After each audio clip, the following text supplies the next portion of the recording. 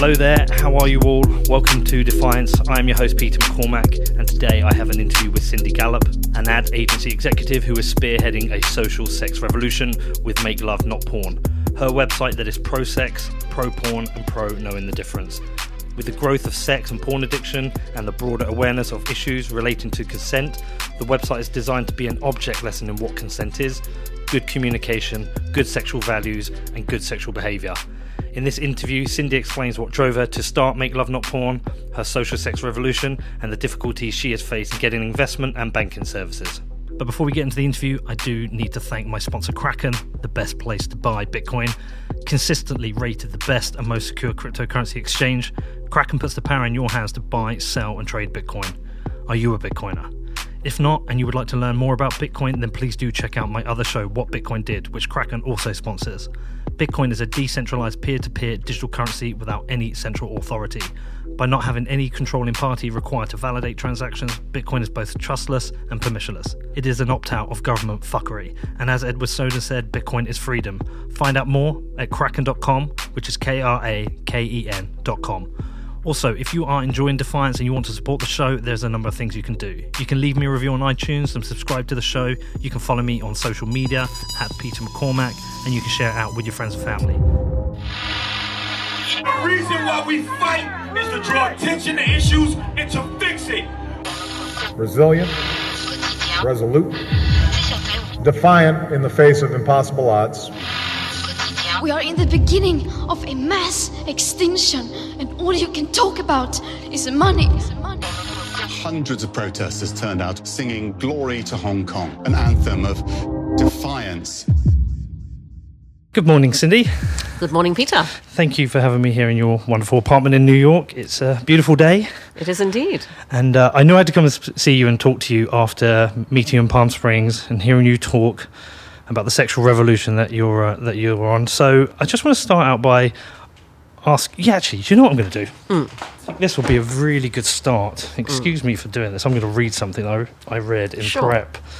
The social sex revolution. Imagine a world in which no one feels guilt, shame, or embarrassment around sex, where our sexuality isn't something consigned to the shadows, but accepted as personality, a fundamental part of who we are, where everyone is able to talk openly, honestly, and frankly about sex, whether that's parents educating their children or lovers communicating in bed. Now, I won't read the whole thing. I'm going to share that out so people can read it, but can you give me the background to this? Like, what is the journey that's taking you to this point where you are working on Make Love Not Porn and leading this sexual revolution? Sure. So, essentially, Peter, everything in my life and career has happened by complete accident. Okay. I've never consciously and intentionally planned anything, and so my startup is also a complete accident. So, Make Love Not Porn came out of the fact that I date younger men. They tend to be men in their 20s. And about 11... I'm too old then. And about 11 or 12 years ago, I began realising through dating younger men that I was encountering an issue that quite honestly would never have occurred to me if I had not encountered it so very intimately and personally. I realised I was experiencing what happens when two things converge. And I stress the dual convergence because most people think it's only one thing. I realised that I was experiencing what happens when today's total freedom of access to hardcore porn online meets our society's equally total reluctance to talk openly and honestly about sex. When those two factors converge, porn becomes sex education by default in not a good way. So I found myself encountering a number of sexual behavioural memes in bed. I went, whoa, I know where that behaviour is coming from. Okay. I thought, gosh, if I'm experiencing this, other people must be as well. I didn't know that because 11, 12 years ago, nobody was talking about this. No one was writing about it. And so this was me in isolation as a naturally action-oriented person going, I'm going to do something about this. So 10 years ago, I put up on no money this tiny clunky website at makelovenotporn.com that in its original iteration was just words. The construct was porn world versus real world. Here's what happens in the porn world. Here's what really happens in the real world. Launched at TED in 2009, became the only TED speaker to say the words, come on my face, on the TED stage, 6 times in succession. Okay. The talk went viral as a result. And it drove this extraordinary global response to my tiny website that I had never anticipated. And I realized I'd uncovered a huge global social issue. And so I then felt a personal responsibility to take Make Love Not Porn forwards in a way that would make it much more far-reaching, helpful and effective. And so that was the point at which I turned it into a business. And I turned it into the world's first and only entirely user-generated, human-curated social sex video sharing platform. So we are what Facebook would be if Facebook allowed you to socially, sexually self-express, which it obviously doesn't. Mm-hmm. We are socializing and normalizing sex, making it easier for everyone to talk about in order to promote consent, communication, good sexual values, and good sexual behavior. And that's why we call ourselves the social sex revolution. The revolutionary part is not the sex, it's the social. Right. So there's a number of things I can touch on here. I have previously interviewed an adult performer by the name of Ali Eve Knox and talked about a number of subjects with her. But the things that are coming to mind here for me, so firstly, I'm guessing your experience here was you were dating young men, you were making your way to bed, and you were being treated like it was a pornography film rather than you as a human. So that was, I'm guessing, the first thing. Right. Let me just clarify that, Peter. And I should say that I've spent the past 10 years of working on Make Love Not Porn trying to get the world to see nuance in all of this, because we are talking about the single universal area of human experience that we are most fucked up about. Okay? Mm-hmm. So, first of all, let me explain exactly what was going on in the scenario you talk about, because that is absolutely the heart of what we're doing at Make Love Not Porn, because I designed Make Love Not Porn to make it easier for every single person in the world to talk openly and honestly about sex. Okay. And what you're alluding to demonstrates precisely why this is so crucial. So, because we do not talk about sex as a society, it is an area of rampant insecurity for every single one of us. Mm-hmm. We all get vulnerable when we get naked. Mm-hmm. Sexual egos are very fragile. People therefore find it bizarrely difficult to talk about sex with the people they're actually having it with while they're actually having it. Because in that situation, you're terrified that if you say anything at all about what is happening, if you comment on the action anyway at all, you will potentially hurt the other person's feelings, put them off you, derail the encounter, potentially derail the entire relationship, but at the same time, you want to please your partner. You want to make them happy. Everybody wants to be good in bed. No one knows exactly what that means. And so you will seize your cues on how to do that from anywhere you can. And if the only cues you've ever seen are in porn, because your parents didn't talk to you about sex, because your school didn't teach you, because your friends aren't honest, those are the cues you'll take to not very good effect. I'm enormously selective about the younger men I date. My fundamental criteria, no matter how casual a relationship is, they have to be a very nice person. Okay. I have fantastic radar of very nice people. I only date utterly lovely younger men in an atmosphere of mutual trust, respect, affection, and liking. And so when they get into bed with me, they are going, oh my God, she's an older woman, got to impress her, and they're breaking out the porn moves. Overly porn-influenced sexual behavior is usually driven by the best of all possible motives and not the worst. And so I want your listeners to understand that nuance. But yes, essentially, you know, and again, bear in mind, this is 11, 12 years ago. Okay, I was the first person to stand up on the stage at TED and publicly identify this as an issue, which is why thousands of people then wrote to me from every country in the world, pouring their hearts out. But essentially, you know, to your point, this is me going, wow, you know, I recognize those moves. I recognize those facial expressions. I recognize that soundtrack. I know what's happening here. And as I said, thinking, if this is what I'm experiencing, many other people must be as well. Well, it's interesting you say that, because I come here with my own slight nerves about the conversation. Like, where's this conversation going to go? Are we going to get into an area where I'll feel uncomfortable, you know, because it's not something openly discussed? Will we discuss something that becomes embarrassing where if my listeners hear it or my children hear it? But, like, I'm here happy to do it. But another thing it makes me think about as well, and I wonder if you've thought about this, because in a world where we've had Epstein and we've looked at a disgust for him for his treatment of 16 and 17-year-old girls, we also, at the same time, we legally accept an 18-year-old can go into a studio and perform in an aggressive film with 3-4 guys, and that's seen as acceptable. Has that crossed your mind as well? So, first of all, you're talking about porn, yes. Which is a completely different sector to the sector that I operate in. No, but what I mean is, I think what you're trying to do is you're trying to teach a different way to consume sexual material. No, no, okay. not at all. Not at all. As I said earlier, Peter, the issue, well, and I've been saying this 10 years, so the issue isn't porn. The issue is that we don't talk about sex in the real world. Okay? If we did, amongst many other benefits, which I hope I get the chance to come on to, people would then be able to bring a real-world mindset to the viewing of what is simply performative, produced entertainment. That's why our tagline at Make Love Not Porn is pro-sex, pro-porn, pro-knowing the difference.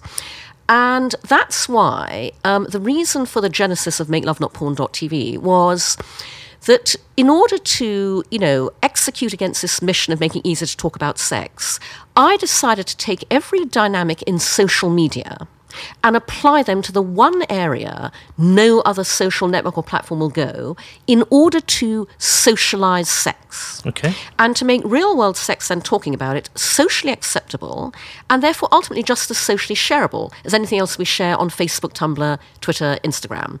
And so that's why what we're pioneering at Make Love Not Porn is we are building a whole new category on the internet that has never previously existed, social sex. Our competition isn't porn, it's Facebook and YouTube. Or rather, as I said earlier, it would be if they allowed you to socially, sexually self-express. And so social sex videos on Make Love Not Porn are not about performing for the camera. They're simply about doing what you already do on every other social platform. Capture what goes on in the real world, as it happens spontaneously, in all its funny, messy, glorious, silly, beautiful, ridiculous, wonderful humanness, and we curate to make sure of that. I designed Make Love Not Porn around human curation. Mm-hmm. What every other tech platform should have designed itself around from the get-go. Our curators watch every single video submitted to us from beginning to end. We do not publish it unless it's real. And by the way, we have a revenue-sharing business model. Our members pay to subscribe, rent, and stream social sex videos, and then half the income goes to our contributors, whom we call out Make Love Not Porn stars. But let me tell you and your listeners what the overarching goal of all of this is. Mm-hmm. Because when I say to people that our mission is this very simple thing, make it easy to talk about sex, because we don't do that, people don't get how massively, profoundly, socially beneficial that would be. And here's what I mean. I designed Make Love Not Porn around my own beliefs and philosophies, one of which is that everything in life starts with you and your values. So I regularly ask people this question: what are your sexual values? And nobody can ever answer me because we're not taught to think like that. I can't. Yeah, no, exactly. Our parents bring us up to have good manners, a work ethic, sense of responsibility, accountability. Nobody ever brings us up to behave well in bed. But they should, because in bed, values like empathy, sensitivity, generosity, kindness, honesty, respect are as important as those values are in every other area of our lives where we are actively taught to execute them. So here's what the world will look like if I can ever get Make Love Not Porn funded to achieve this social mission at scale. Parents will bring their children up openly to have good sexual values and good sexual behavior in the same way they currently bring them up to have good values and good behavior in every other area of life. We will therefore cease to bring up rapists, because the only way that you end rape culture is by inculcating in society an openly talked about, promoted, understood, operated, and very importantly, aspired to gold standard of what constitutes good sexual values and good sexual behavior. When we do that, we also end Me Too. We end sexual harassment, sexual abuse, sexual violence, all areas where the perpetrators currently rely on the fact that we do not talk about sex to ensure their victims will never speak up, never go to authorities, never tell anybody. When we end that, we massively empower women and girls worldwide. When we do that, we create a far happier world for everybody, including men. And when we do that, we are one step closer to world peace. I talk about Make Love Not Porn as my attempt to bring about world peace, and I'm not joking. So I've got my phone up because I was attempting to find something I watched on Netflix recently. It was a documentary about a bunch of school, college kids in an American football team who had sexually assaulted a young girl. That would have been Nancy Schwartz's amazing documentary, Roll Red Roll. Yes. So I watched that recently, and I mean, it's shocking. Yeah. I mean, it's absolutely shocking. Is that what you're alluding to, that kind of behaviour? That is part of what we call rape culture, absolutely. And the heart of all of this, Peter, is that we do not talk openly and honestly about sex in the real world. So what we're doing in Make Love Not Porn could not be more topical in the era of Me Too and of the horrifying events you're talking about. Yes. Because right now, quite rightly, everybody is talking about consent. Everybody is writing about consent. There are lots of thoughtful, nuanced, insightful think pieces about consent out there. Here's the problem. Nobody knows what consent actually looks like in bed. Nothing educates people as to what is great consensual communicative sex, good sexual values and good sexual behavior, like watching people actually having that kind of sex. And Make Love Not Porn is the only place on the internet where you can do that. Every one of our videos is an object lesson in consent, communication, good sexual values and good sexual behavior. We are literally education through demonstration. Right, so let me ask you a question. So I've got 2 children. One of them is a 15-year-old boy. So I recently tried to have a conversation with him because he's at that age where I was, where pornography was first introduced into our world. But when I was 15, it was a magazine and it was boobs and bums. That's all it was. He is now one click away from the most extreme pornography that you could possibly get. So I had to raise it with him, and I just said, look, have you been exposed? Have you seen any? He said, yes, and people have been sharing things at school. I attempted to try and talk to him about this, to say, look, this isn't real life. You know, when you eventually have a girlfriend and you eventually, you know, even trying to have the conversation with him, he closed up and he refused to even have the conversation. What advice can you have in that area? How do you even approach that with your children? Sure. So Peter, this again is exactly why I started to Make Love Not Porn, because the average age today which a child is first exposed to hardcore porn online is 8 years old. Wow. And by the way, a global study done by Bitdefender 5 years ago indicated then that age had dropped to 6. And by the way, this is absolutely not because 6-year-olds and 8-year-olds go looking for porn. They don't. It's a function of what is inevitable in the digital world we live in today. They stumble across it. It's what somebody shows your kid on a cell phone in the playground. It's what happens when they go round to the neighbour's house, because it doesn't matter what controls you have at home, your kids go other places. Or, and this is by far the most common instance, they Google something innocuous and this is what comes up. Okay, so parents and teachers write to us all the time. And so my advice to parents today is 2 things. The first is, you cannot begin talking to your child about sex too early. And what I mean when I say that is, I don't mean literally talk about sex. What I mean is, the very first time they ask where babies come from, that they touch their genitals, the most important thing actually isn't even what you say as much as how you say it. Never get visibly flustered and embarrassed. Never get angry. Never shut them up. Instead, answer them calmly, straightforward and honestly, and you will open up a channel of communication between you that will be there all through their lives, and you want it to be there. And then the second thing I say to parents is, today, because of what I've just said, when you talk to your child about sex, you must also at the same time talk to your child about porn. And this is a lot easier to do than most parents think. Okay. All you have to do is some version of what I'm about to tell you, and you dial it up or down depending on the age of the child. So what you say is, so darling, so we've just talked about sex. And you know how together we watch movies and videos and cartoons where things happen that aren't real? Well, there are also movies and videos about sex, and they're not real either. And because of that, they can be quite confusing, and so we'd rather you did not watch them till you're older. But if anyone ever shows you something like that, or you come across it, come and talk to us, we can explain it. And that is literally all you have to say, because you've then done 2 very important things. The first is that you've set up in their minds, for when they stumble across porn, this isn't real.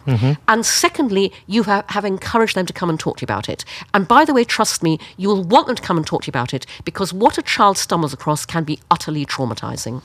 It's funny you should explain it like that, because that's actually a very similar way to how I explain drugs to my son.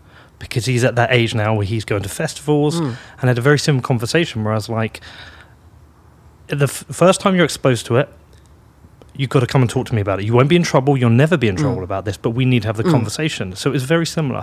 Also, with regards to sex, another thing I've learned with my children is actually not to make jokes about it.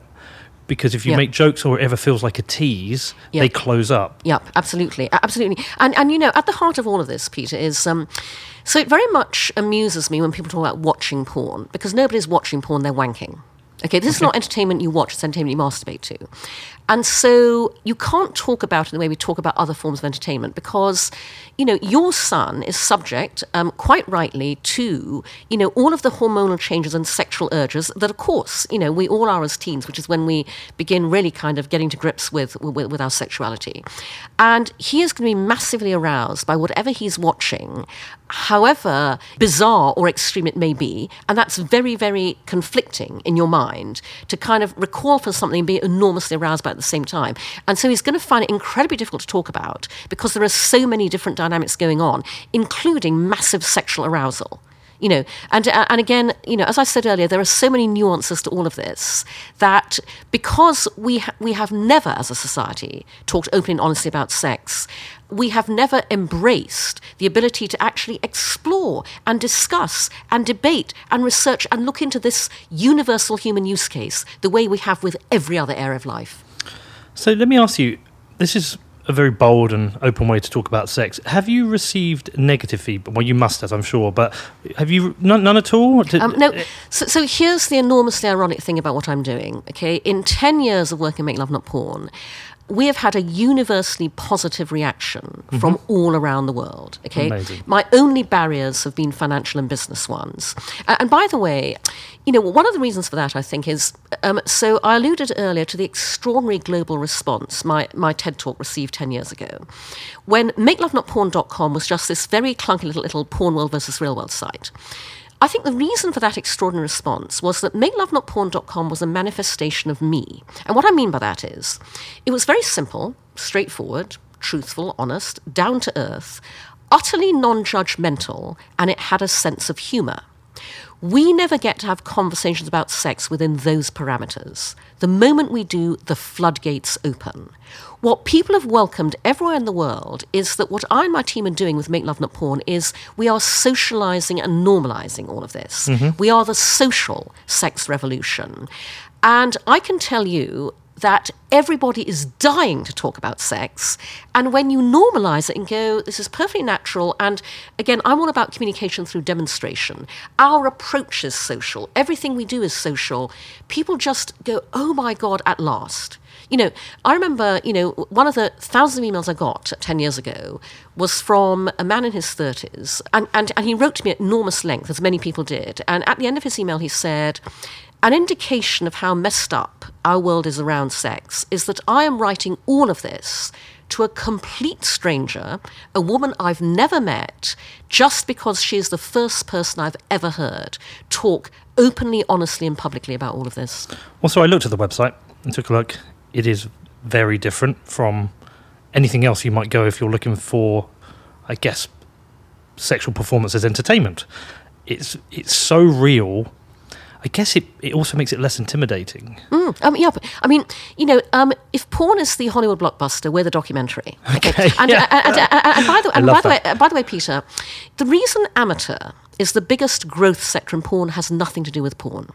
It has everything to do with the fact that everybody wants to know what everyone else is really doing in bed, and nobody does. Okay. Until now, when for the first time at Make Love Not Porn, we're showing you.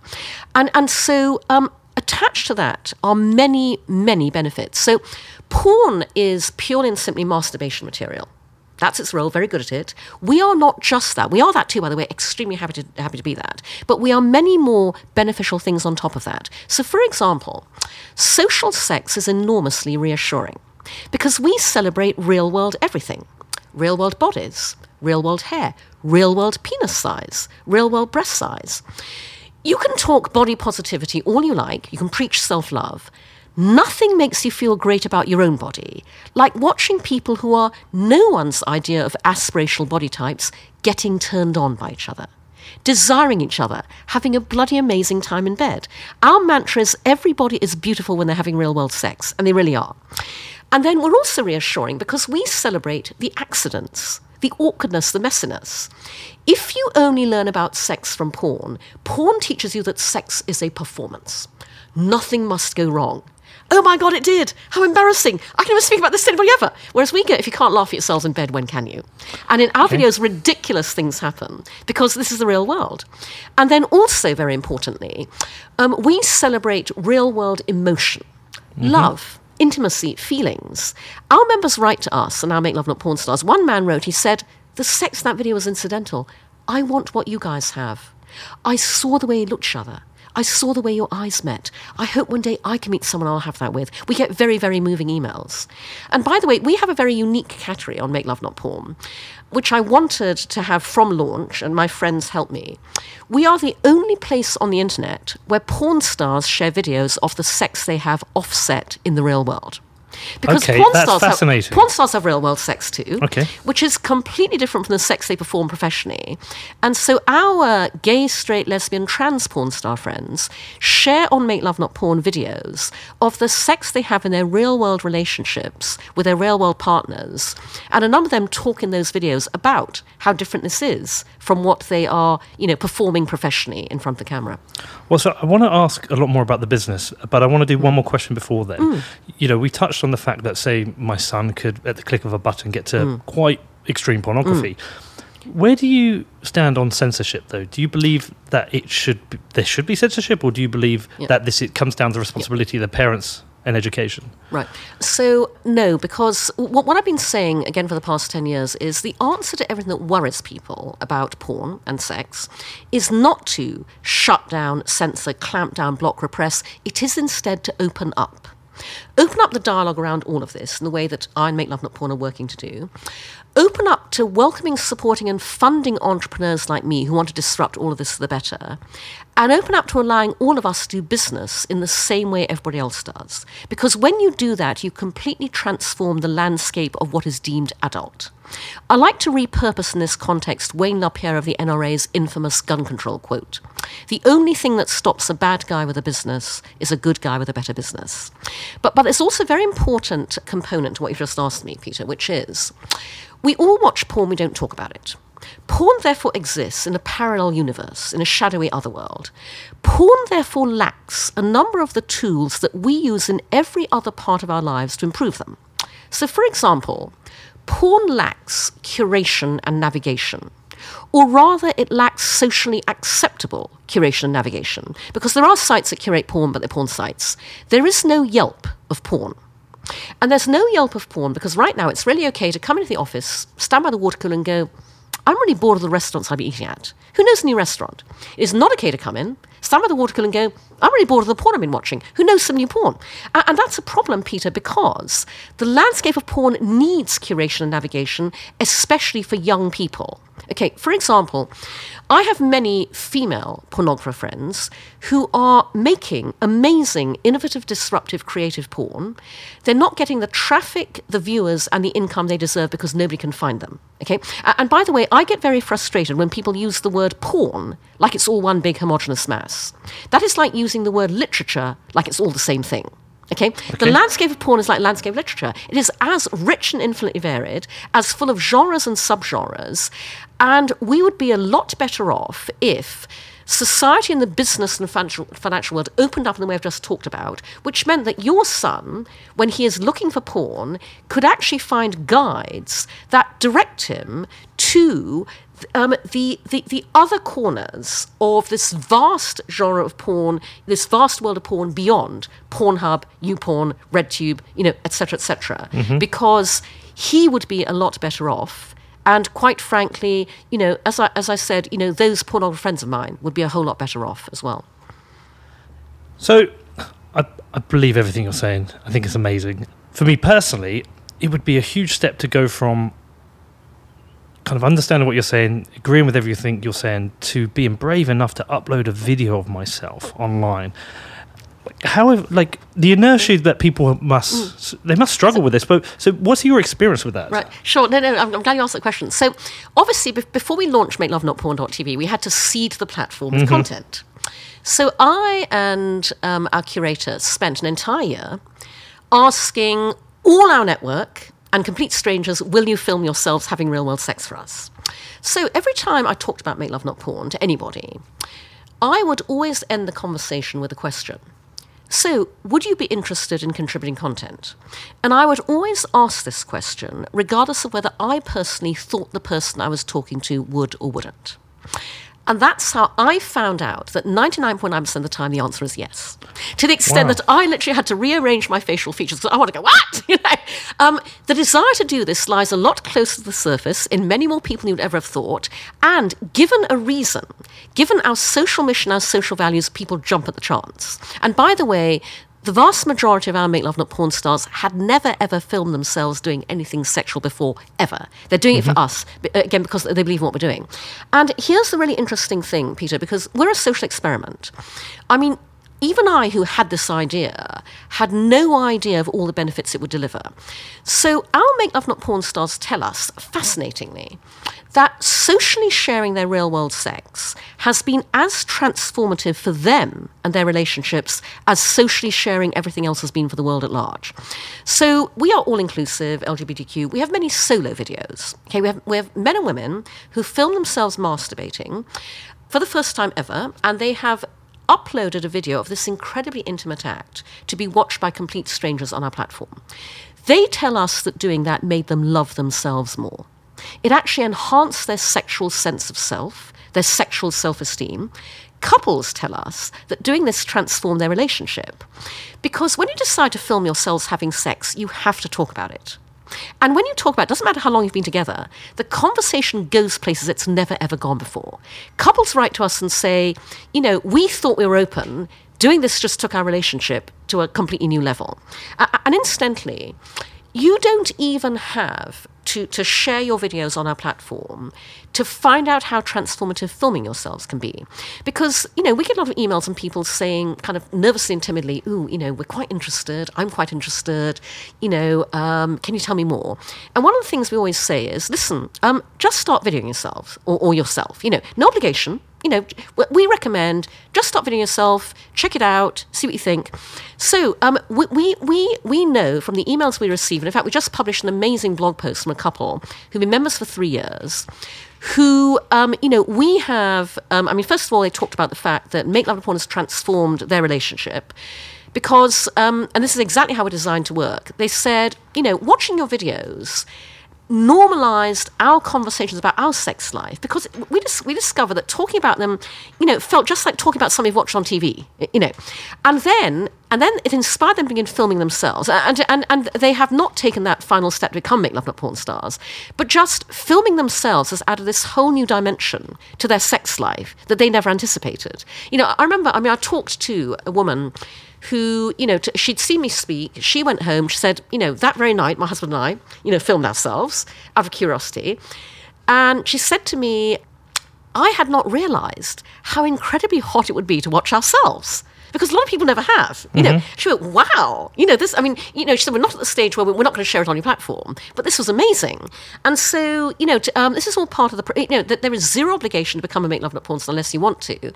But we are inspiring people to do this and to have it be revelatory in how their own relationship develops. Also, I should just say that, our community emails us every day. And again, the point I made earlier, I had no idea how transformative we would be. So we hear from couples who say, you saved our marriage. Hadn't had sex in years, okay?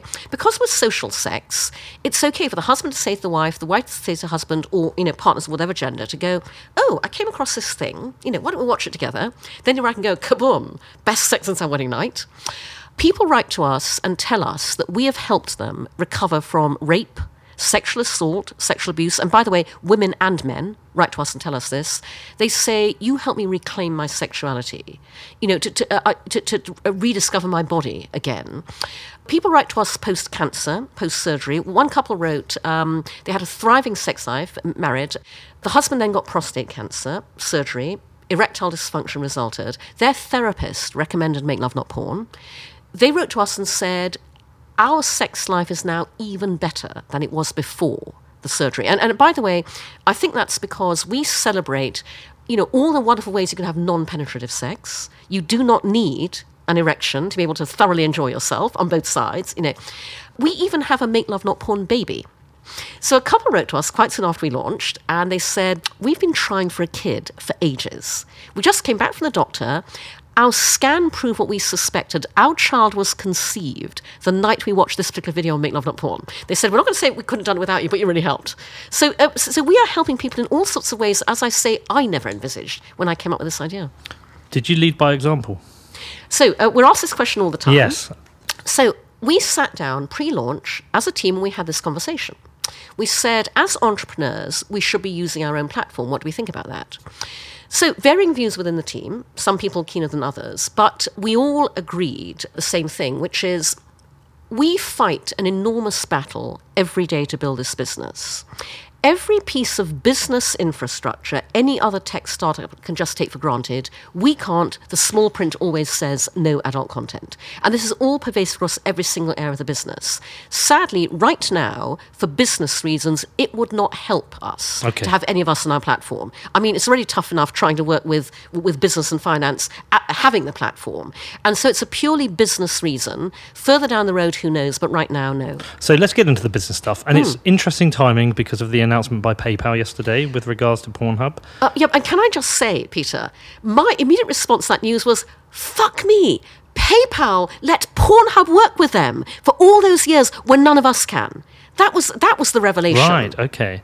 So what is the business model? Right, so our business model, our core business model is revenue share. Okay, so our members pay to subscribe, rent and stream social sex videos. 50% of that income goes to our contributors, our Make Love Not Porn stars.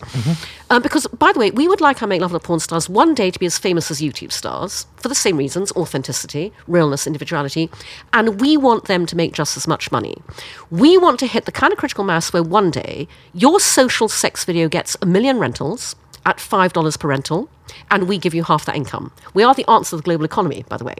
So that's the core business model. But there are other planned revenue streams which are predicated on our ability to scale, which, by the way, is massively inhibited by, difficulty finding investors. So one of those is data. So I designed Make Love Not Porn to be the Kinsey of today. Real world, real time, real life human sexual behavior, capture and aggregate in a way that nobody else is doing. And by the way, I do not mean personal data. Okay, this is a female-founded venture designed through a completely different lens to the white male-founded big tech platforms that dominate our lives. Okay, that is not our business model.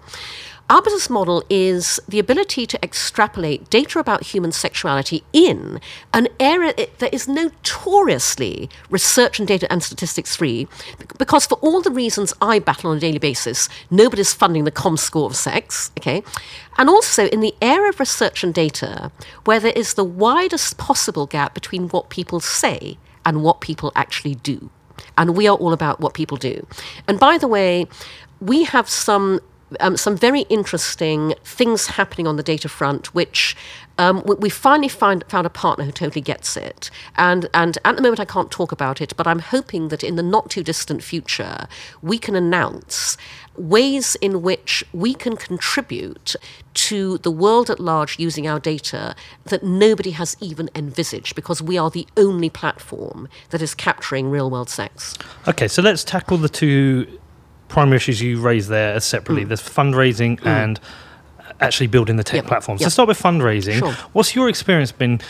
I guess you have a deck. I guess you've spoken to venture capital. What's the experience been like? Right.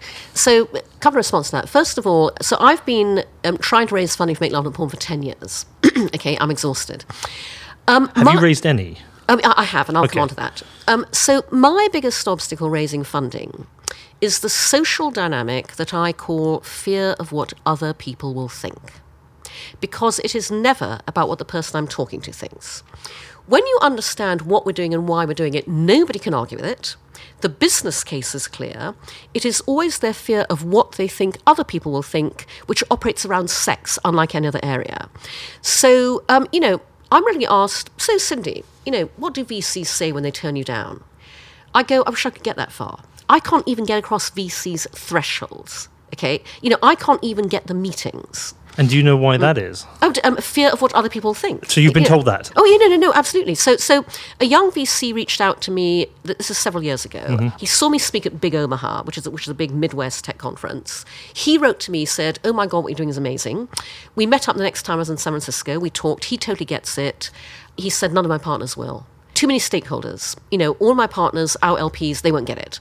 A friend of mine, who is a female VC, a very prominent one, she said to me, Cindy, I think what we're doing could be really big. If I took my partners, they go, what do you want? Okay. And by the way, one of the ironies of this, Peter, is, I often want to say, listen, if everybody dropped the pretense simultaneously, everybody's worried about what everyone else will think. If we all dropped that, then we could all embrace all of this.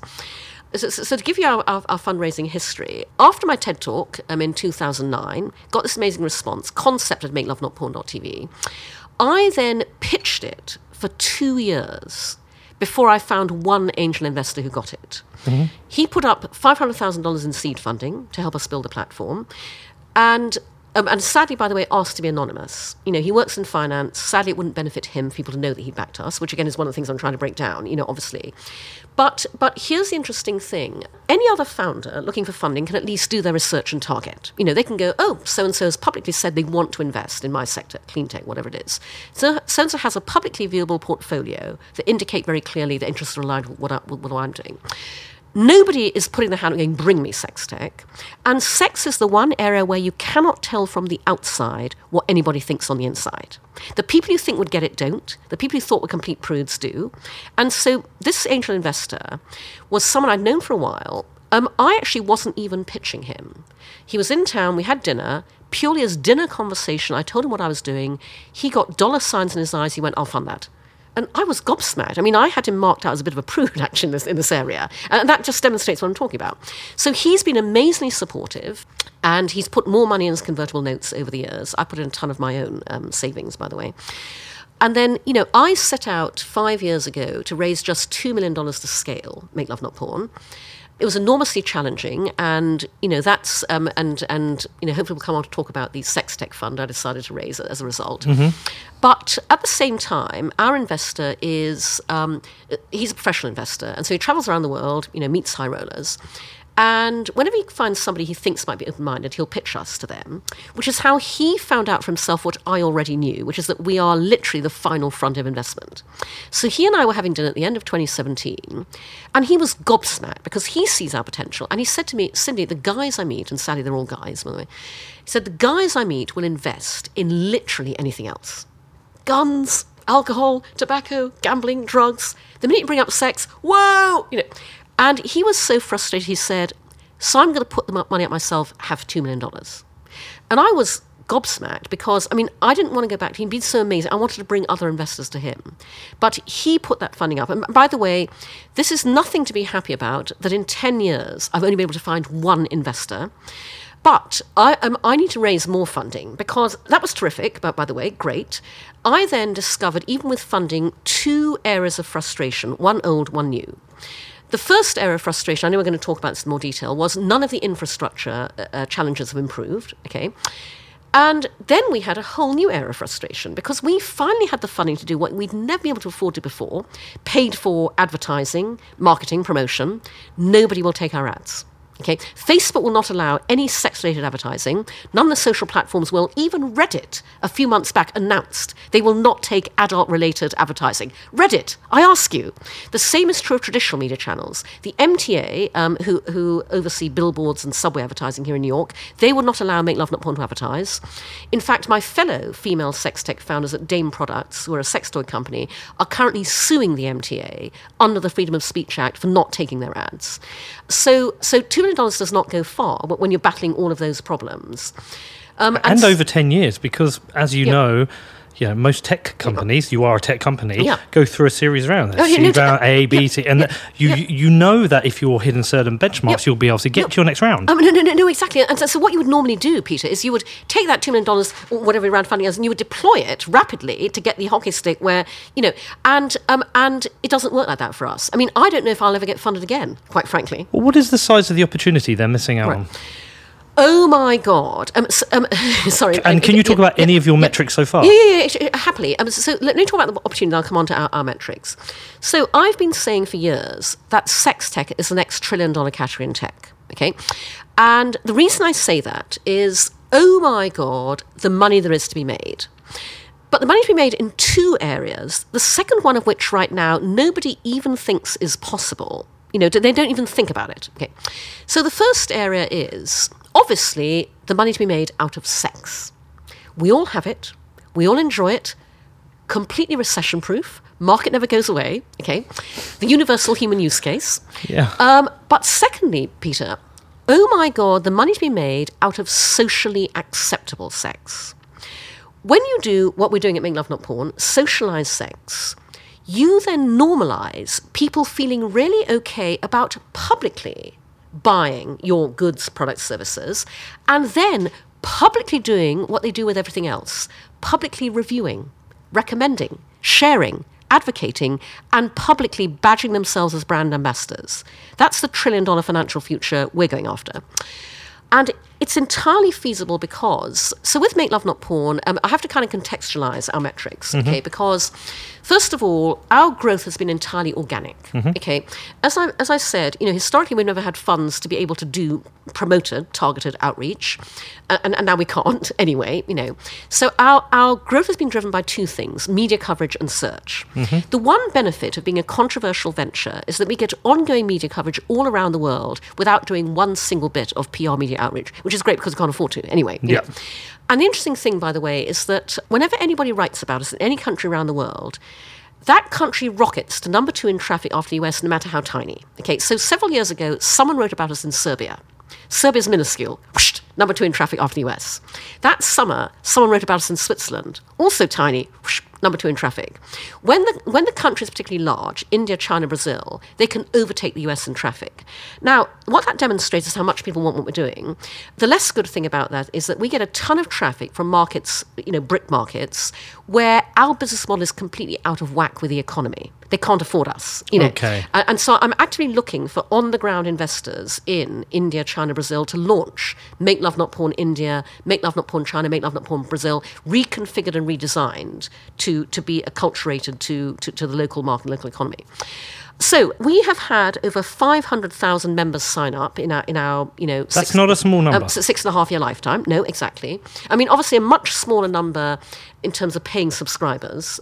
And again, bear in mind, this is organic growth. Well, it's not even, it's not even driven by us kind of actively trying to grow our members. But if you watch I'm pretty sure in the one of the parts of the Facebook film, the social networks, when they hit 1 million subscribers, and that's in an entirely free platform. 500,000 is not a small number. No, exactly. And also, by the way, so we also, again, bear in mind, this is without doing any kind of promotional advertising. We've had over 200 Make Love Not Porn stars submit over, I think it's now 2,000 odd videos. We began taking in income on day one. Okay, our monthly income is obviously very low because of all the payment processing challenges. But the point is, in a world where the received wisdom is nobody pays for porn, people are paying for social sex because they see the uniqueness and the value of what we're doing. And by the way, we had a fantastic proof of concept just literally 2 months ago because CNN featured us in the premiere episode of their new series of This Is Life with Lisa Ling. The first episode was called Porn Ed. And by the way, I want to admit it is mildly galling that, the whole point of the episode was, oh my God, kids are learning about sex from porn, when I identified that 10 years ago. And if I'd raised the kind of funding I was looking for 10 years ago, we wouldn't have to have that episode now. Nevertheless, it was great coverage. Within a few minutes of us appearing in that episode, our site crashed. But with this huge traffic spike, and by the way, again, because we are massively underfunded, under-resourced, we knew this was coming, we'd shored up our servers, our tech is so clunky, we got it back up as soon as we could. The following day, our daily income was up over 400%. It proved that when people find out about us at scale, A, they want us, and B, they will pay for us. Didn't Didn't Killing Kittens have a similar problem raising funding, and they actually community raised in the end? Killing Kittens, who are again our fellow women of sex tech. And Yes. by the way, we're all part of a thriving community. Your listeners should go to womenofsextech.com. You'll find us all there. It started in New York, which is home to the largest community of female sex tech founders globally, but now we're international. So here's the interesting thing. Fear of what other people will think rules out crowdfunding for us, okay? And that's because successful crowdfunding requires the network effect. It requires a ton of people willing to very publicly rally around something and then very publicly invite their whole networks into it. Okay. And incidentally, Peter, even within sex tech, there is a hierarchy of acceptability, okay? Sex toys are now a thing. They're a known category, there's familiarity, We have a number of fellow female founders doing wonderful things in the audio porn, audio erotica market. That's, again, more acceptable because you're only listening, you're not seeing. Make Love Not Porn operates right out at the extreme end of sex tech. Oh my God, people having sex on video, basically. Wouldn't you argue, though, that Killing Kittens is the same? It's out there with you. I mean, they're normalising... But they're event-based. Yeah. They're content-based, and so they're doing something different. Okay. Depressingly, I see the evidence of this in my own social media feed every day, because I am very active on social media, and I post about a whole range of things. Business, tech, advertising, feminism, sex, make love not porn. My posts about sex and make love not porn, my tweets, are read. They are never liked, shared, and retweeted at the same level as anything else I put out there. Yep. I can tweet about make love not porn. I will get 25,000 impressions and 2 retweets. And by the way, I know this qualitatively because I've had this conversation with a number of my friends. And bear in mind, a number of these friends are people who are actually very prominent in the tech world. You wouldn't think they'd worry about what other people think. And they've said to me in one-on-one conversations, Sydney, you're absolutely right. I love what you're doing. I'm a parent. I get it. I read everything you post. I never retweeted any of my followers. Fear of what other people think. Well, I tell you, it's quite interesting. So when the Pornhub news broke yesterday, I posted it in two places. It's an interesting experiment. I put it out on Twitter. It was shared a lot because I'm surrounded by Bitcoiners who think, this is an opportunity. This is great. This is a way they can be paid. I put it up on Facebook. It must have been liked by 2 or 3 people, despite the fact that probably, I mean, you'll know the stats of the percentage of men who watch porn and women. I guess men, it's like close to 100%, and women, 80% maybe? Yep. Well, am I No. I mean, okay. Bear in mind, there are no reliable stats, as I said earlier. Nobody's funding the ComScore of sex and porn. But the stat you'll see banded around there is basically 30% of the porn viewing audience is female. Quite frankly, in my view, it's a lot higher than that. Okay.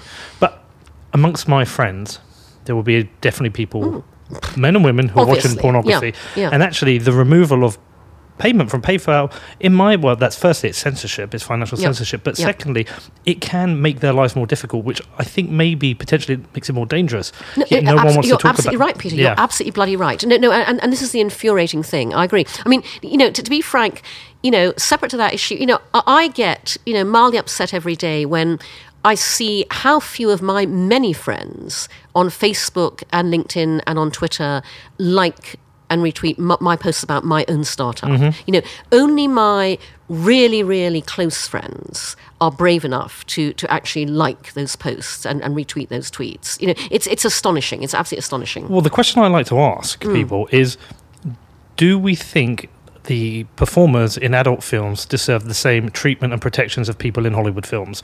And my view is absolutely exactly the same, because they're essentially doing the same thing. You consume it differently, but essentially providing you with on-screen entertainment. No, Peter, you're absolutely right. And by the way, part of the social sex revolution, and I've said this publicly many times, is that one day, in normalising all of this, one day sex work should be as straightforward and natural and normal a career choice as doctor, lawyer, accountant. Okay. And sex workers should be able to use their own names and not be in fear of any stigma. No, this is the infuriating thing. I go back to my point earlier about we all watch porn, we don't talk about it. Porn, therefore, lives in this parallel universe. Therefore, porn is the one industry where nobody shines a bright light into dark corners. Nope. Nobody is, acting on behalf of the industry. Nobody has driven any kind of antitrust legislation to break up the biggest monopoly in an industry in the world, which is MindGeek, which monopolizes porn. And in any other industry, that would not be allowed to continue, but in porn it is. I go back again to my point about the answer to all of this is not to shut down, censor, clamp down, block, repress. It is instead to open up. And I've been very vocal, again, in interviews. I make the point that every single payment processor that refuses to process payments for a legal adult company, legal adult businesses, every bank that refuses to work with legal adult businesses, every business that will not partner with legal adult businesses, they are directly responsible for all the bad things that happen in the adult industry.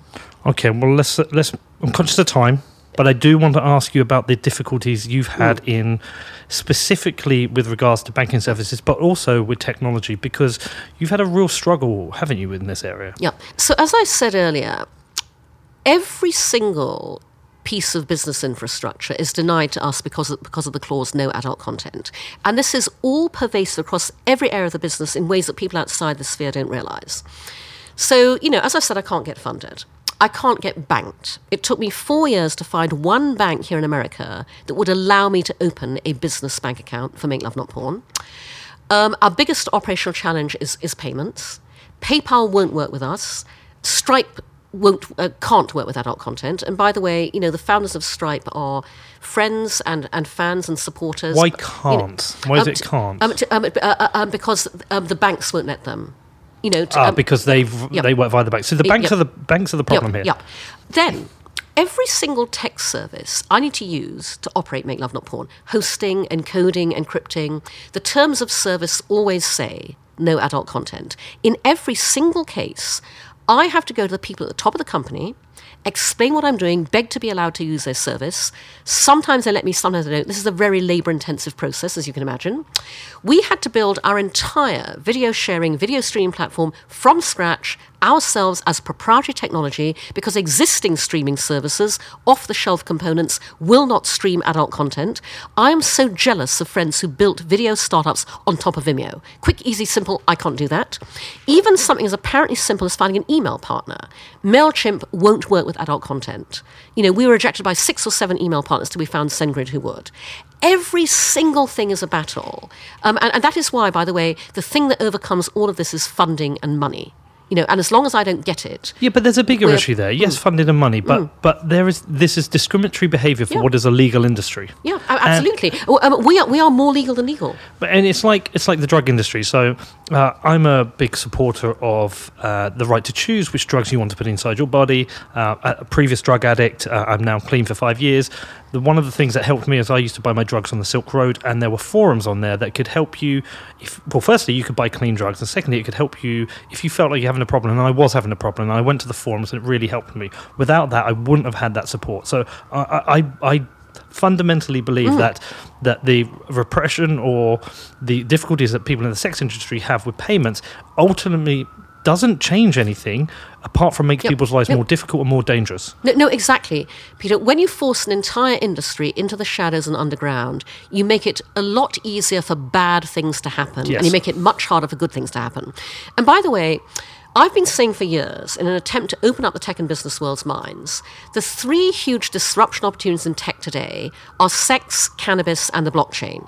Yeah. And ironically, investors and funding are flooding into the other 2 more than they are the first, which means that VCs and startups in cannabis and the blockchain can afford to fund lobbyists, regulation change, public education initiatives, foundations. We need all of that in sex tech because we need a new legal definition of adult content. I'm going to say Bitcoin, not blockchain. That's going to be my thing I'm going to leave with you. Focus on Bitcoin, not blockchain, because... So I've been talking to the Bitcoin community for years. And by the way, the Bitcoin community has been enormously supportive. Because obviously, 10 years ago, when I was concepting Make Love Not Porn and beginning to realise the obstacles that I was running into. And by the way, somebody said to me back then, Cindy, to do what you want to do, you're going to have to start your own bank.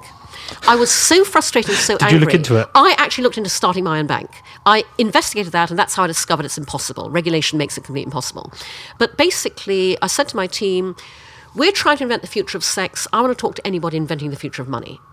Let's find the people as frustrated with the old world order of finance as we are from a different perspective. So we looked at the entire fintech landscape, and I began talking to Bitcoin players very early on. unfortunately did not buy Bitcoin. Wish to God I had, obviously. You wouldn't have a problem now. And they were enormously supportive. The issue being that our lack of funding and resources means, and I've said this at Crypto Springs, we needed plug-and-play solutions. And those have not existed for a very long time because we don't have the developers to be able to kind of build and integrate. And we have enough trouble just keeping our platform going on a day-to-day basis. So I'm continuing to explore Bitcoin. I was thrilled, at Crypto Springs, I met with the founder of OpenNode. We're talking to them, But at the same time, I will also say, again, what I said at Crypto Springs, Make Love Not Porn is a mass market, mainstream platform, okay?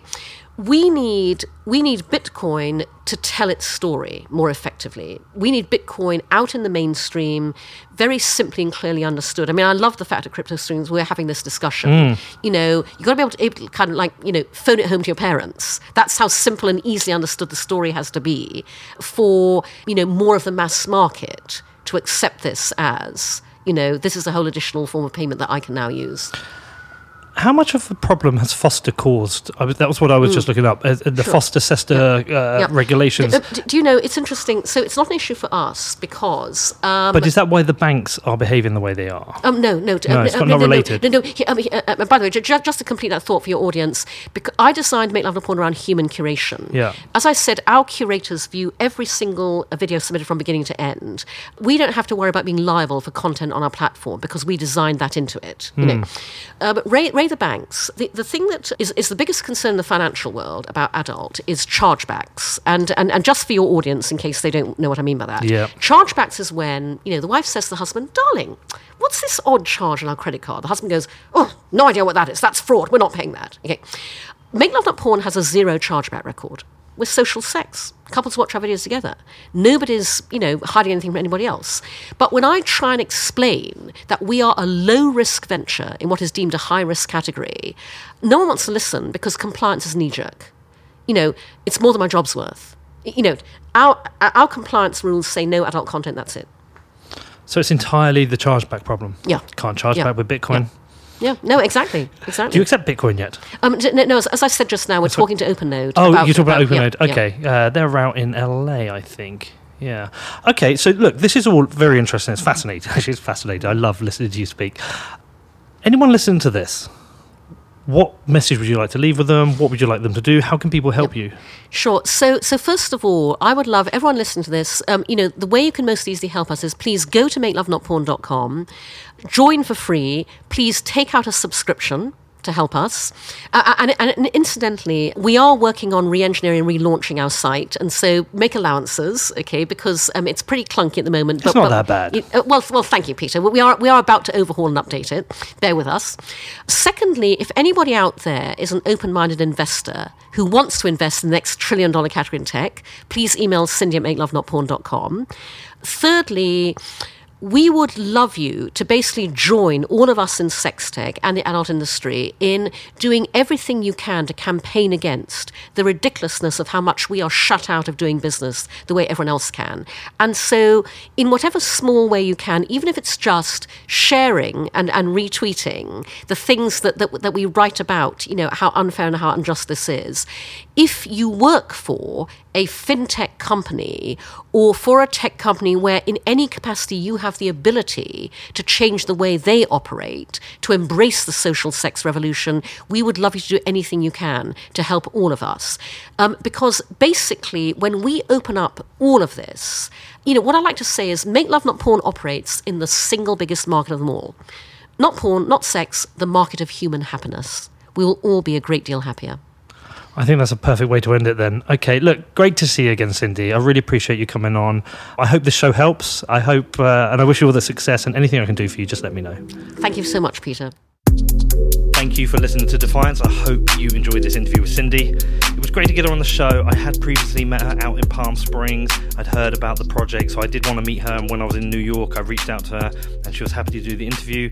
And it was great to hear from her perspective how the growth in online porn has changed the sexual behaviour of her partners and why she feels there is a need for a revolution in what porn is and why she feels there needs to be a social sex revolution.